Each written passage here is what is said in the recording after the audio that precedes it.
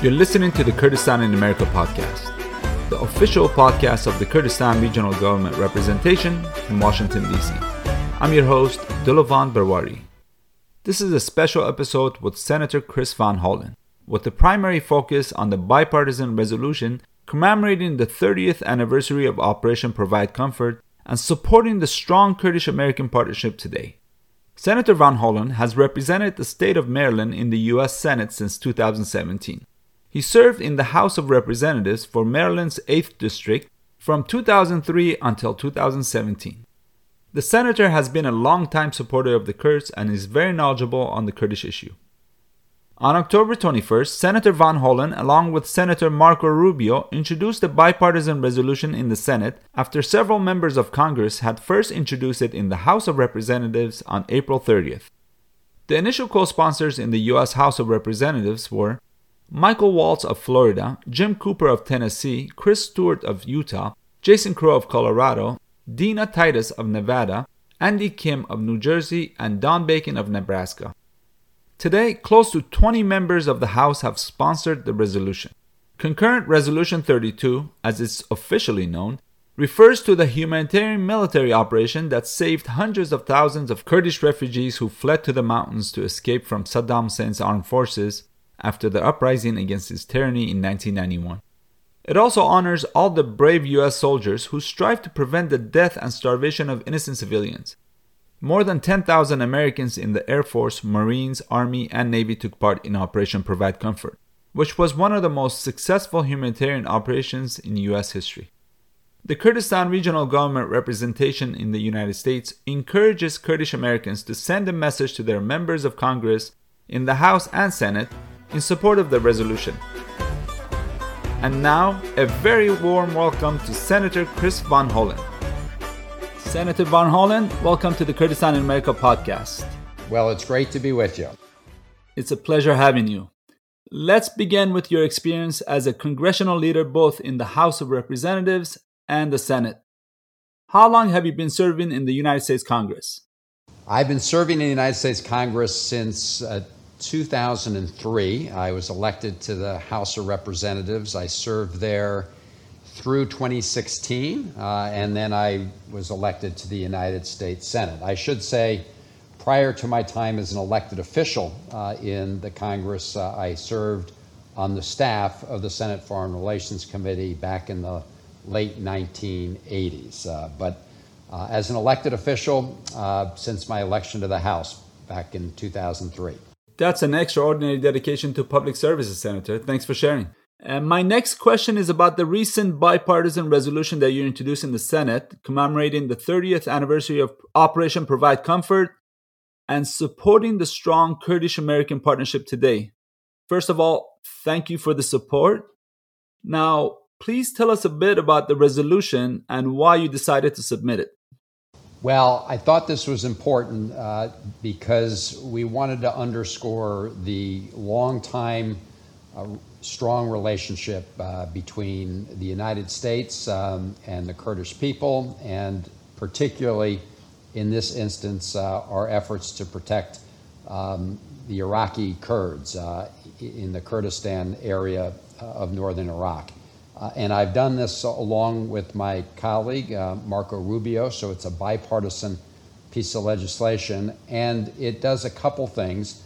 It underscores the importance of Operation Comfort, Provide Comfort, back in 1991. This, of course, was a time when Saddam Hussein had once again turned his tanks and helicopter gunships on defenseless citizens in Iraqi Kurdistan, and the United States decided to provide a security zone and make sure that we protected the Iraqi Kurds at this moment of need and real potential catastrophe. So we thought it was important to underscore that relationship, especially now as we look to the next chapter of our relationship with Iraq and with Iraqi Kurds, and again, underscore the importance of that relationship. Now, what are the next steps in pressing forward with the resolution? Can it be voted on by the U.S. Congress, and what would that mean? Well, the next steps would be exactly as you say. It would be a vote. The vote would first take place normally in the Senate Foreign Relations Committee. That's the committee I serve on, as does Senator Rubio. So our hope would be to get a strong vote out of the committee. And then, of course, it goes before the full Senate. But step number one is a committee vote. And we are going to be pushing both the chairman of the committee, Senator Menendez, and the ranking member of the committee, Senator Risch, to schedule a vote on this resolution. Senator, what can the Kurdish communities across the U.S. do to help pass the resolution? Is there anything they can do? Well, probably the most important thing right now is to get that vote in the Senate Foreign Relations Committee and really urge the chairman and the ranking member to schedule a vote. I'm quite confident that if we have a vote in the committee on this bill, it will pass overwhelmingly and maybe unanimously. But, there's a very busy calendar here in the Senate, a lot going on, and we need to encourage Chairman Menendez and Senator Risch, the Republican ranking member, to hold a vote on this. Then it would go to the floor of the Senate, and then we will work on the next step. But step number one is Senate Foreign Relations Committee vote. Senator, you've been a long-time supporter of Kurds, so let's pivot to the United States' involvement in the Kurdistan region. As a staff of the U.S. Senate Foreign Relations Committee, you and Peter Galbraith, who later became an ambassador, visited Iraq in the 1980s. I believe your report on your trip led to some action in the U.S. Senate against Saddam Hussein's genocidal campaign against Kurds. Tell us about why you went there, what you saw, and what the U.S. Congress did as a result of your report. Well, as I mentioned in response to your first question, I've served as a member of Congress in the House and now the Senate since 2003. But before that, I served as a staff member on the Senate Foreign Relations Committee. And one of my colleagues on the staff there was Peter Galbraith. And back in the late 1980s, in fact, I think it was the fall-September period of 1988, it was part of the Anfal campaign, and this is when Saddam Hussein was attacking, Kurds in the north, and reports that he was using chemical weapons. And of course, this came in the aftermath of the terrible poison gas attacks in Halabja. And so Peter Galbraith and I went to the Iraq-Turkish border to investigate, and we interviewed hundreds of the Kurds who were escaping across the Iraq-Turkish border, escaping Saddam Hussein's use of poison gas, and interviewed them and heard the horrible stories of what they'd experienced. And then we came back to Washington and we issued a report about Saddam Hussein's final offensive, the effort to wipe out the Kurds, the genocidal effort that Saddam Hussein launched against the Kurdish people in Iraq. And we also proposed legislation. That legislation was adopted by the senators in the Senate on a bipartisan basis to impose sanctions, very stiff economic sanctions on the regime of Saddam Hussein.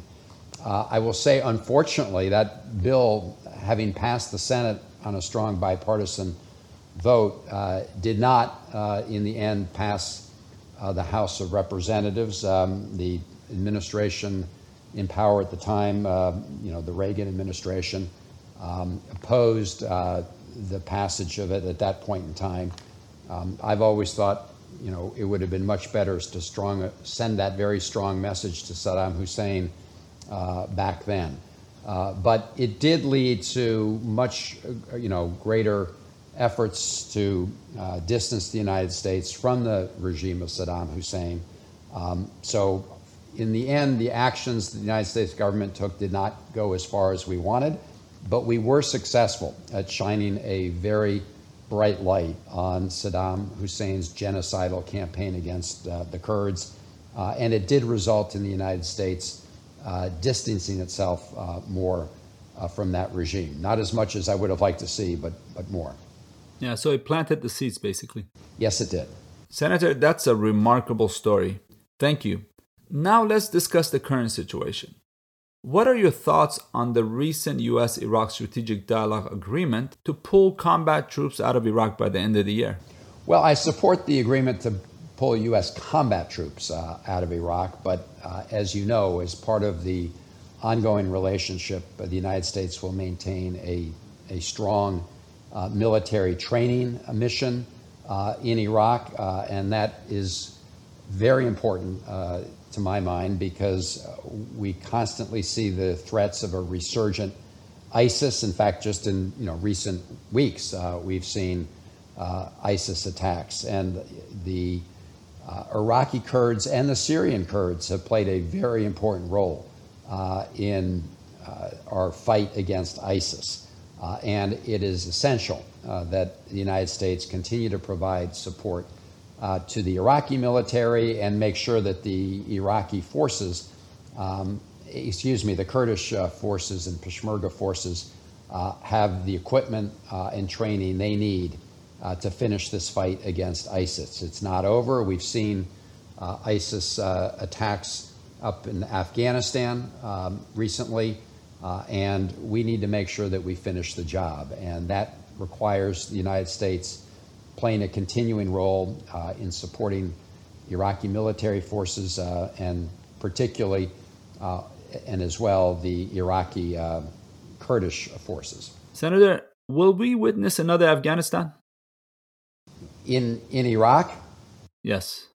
I do not think so, no. I think you have very different situations. As you know, we've just seen an election in Iraq. I'm looking forward to the formation of a new government. It is very important that the government provide the reforms that are being demanded by people across the country, across Iraq.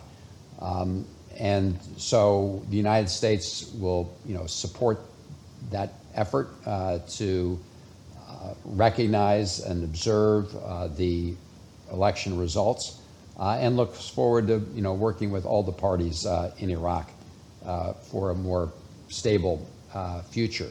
It's also very important, in my view, that we continue to maintain our strong relationships with Iraqi Kurdistan. As you know, we have two American universities located in that region. One, of course, is the American University in Kurdistan. The other is the American University of Iraq in Sulaymaniyah. And so those people-to-people relationships are very important. Now, in your view, in what other ways can the U.S.-KRG relations grow? Well, I think continuing to have very close communications among elected and political leaders is important, but very important as well are these people-to-people contacts. And I think those universities can play a very important role in that regard. But we also just need to make sure that we have regular communications in all dimensions of the relationship, security and military, political dialogue, as well as exchanges at the people-to-people level on cultural issues. It's the United States, as you know, is sort of built on the idea of equal rights and equal justice, and treating people with dignity and respect, regardless of their background or their religion. And I know, in Iraqi Kurdistan, there are similar values and principles, and so it's important that we continue to pursue that relationship. Very well said. Now let's turn to you, Senator. What should I ask you that people might be surprised to know about you? Well, that's always a dangerous question to ask somebody, but one of the things that some people do not know is that I grew up in an American Foreign Service family. So I was born in Karachi, Pakistan, and we lived in Sri Lanka, India, and Turkey. And in the American Foreign Service, like the Iraqi Foreign Service, you have tours overseas and then you come back home. My father's family is from Baltimore, Maryland, and my mother was also a foreign policy expert like my dad, so they were a good partnership. But so I traveled many, we had many overseas posts in those early years in South Asia and the greater Middle East. That's an amazing story. Thanks for sharing.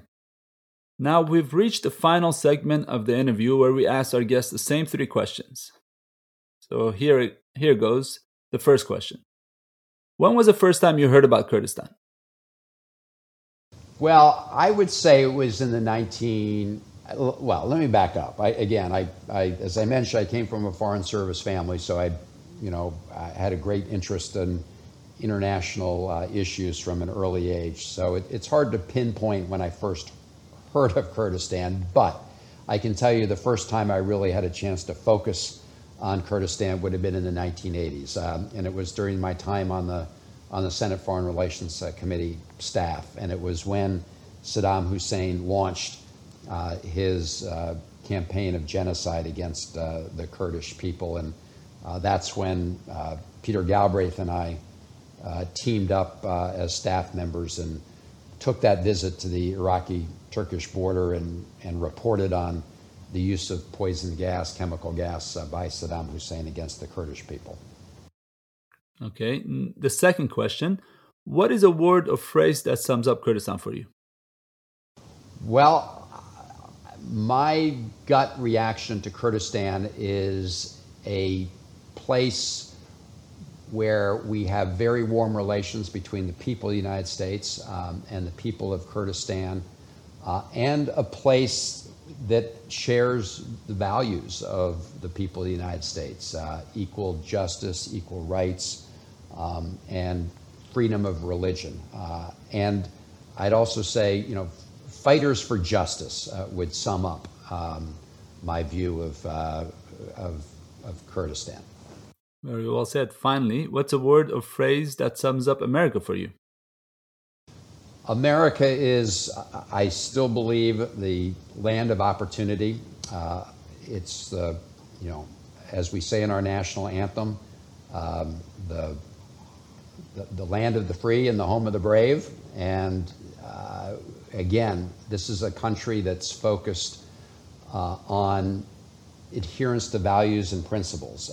It's a country based on an idea, and that idea is that people, regardless of background, regardless of religion, regardless of race, have a home in America and a chance to succeed. That is the vision. We all know that we have a long journey still ahead to make sure that the reality meets the vision, but that is the idea of America. Couldn't agree more. Senator, thank you so much for the interview. It's an honor having you on our show. Good to be with you. Thanks. Pleasure, Senator. Thank you. Thank you. Pleasure's mine.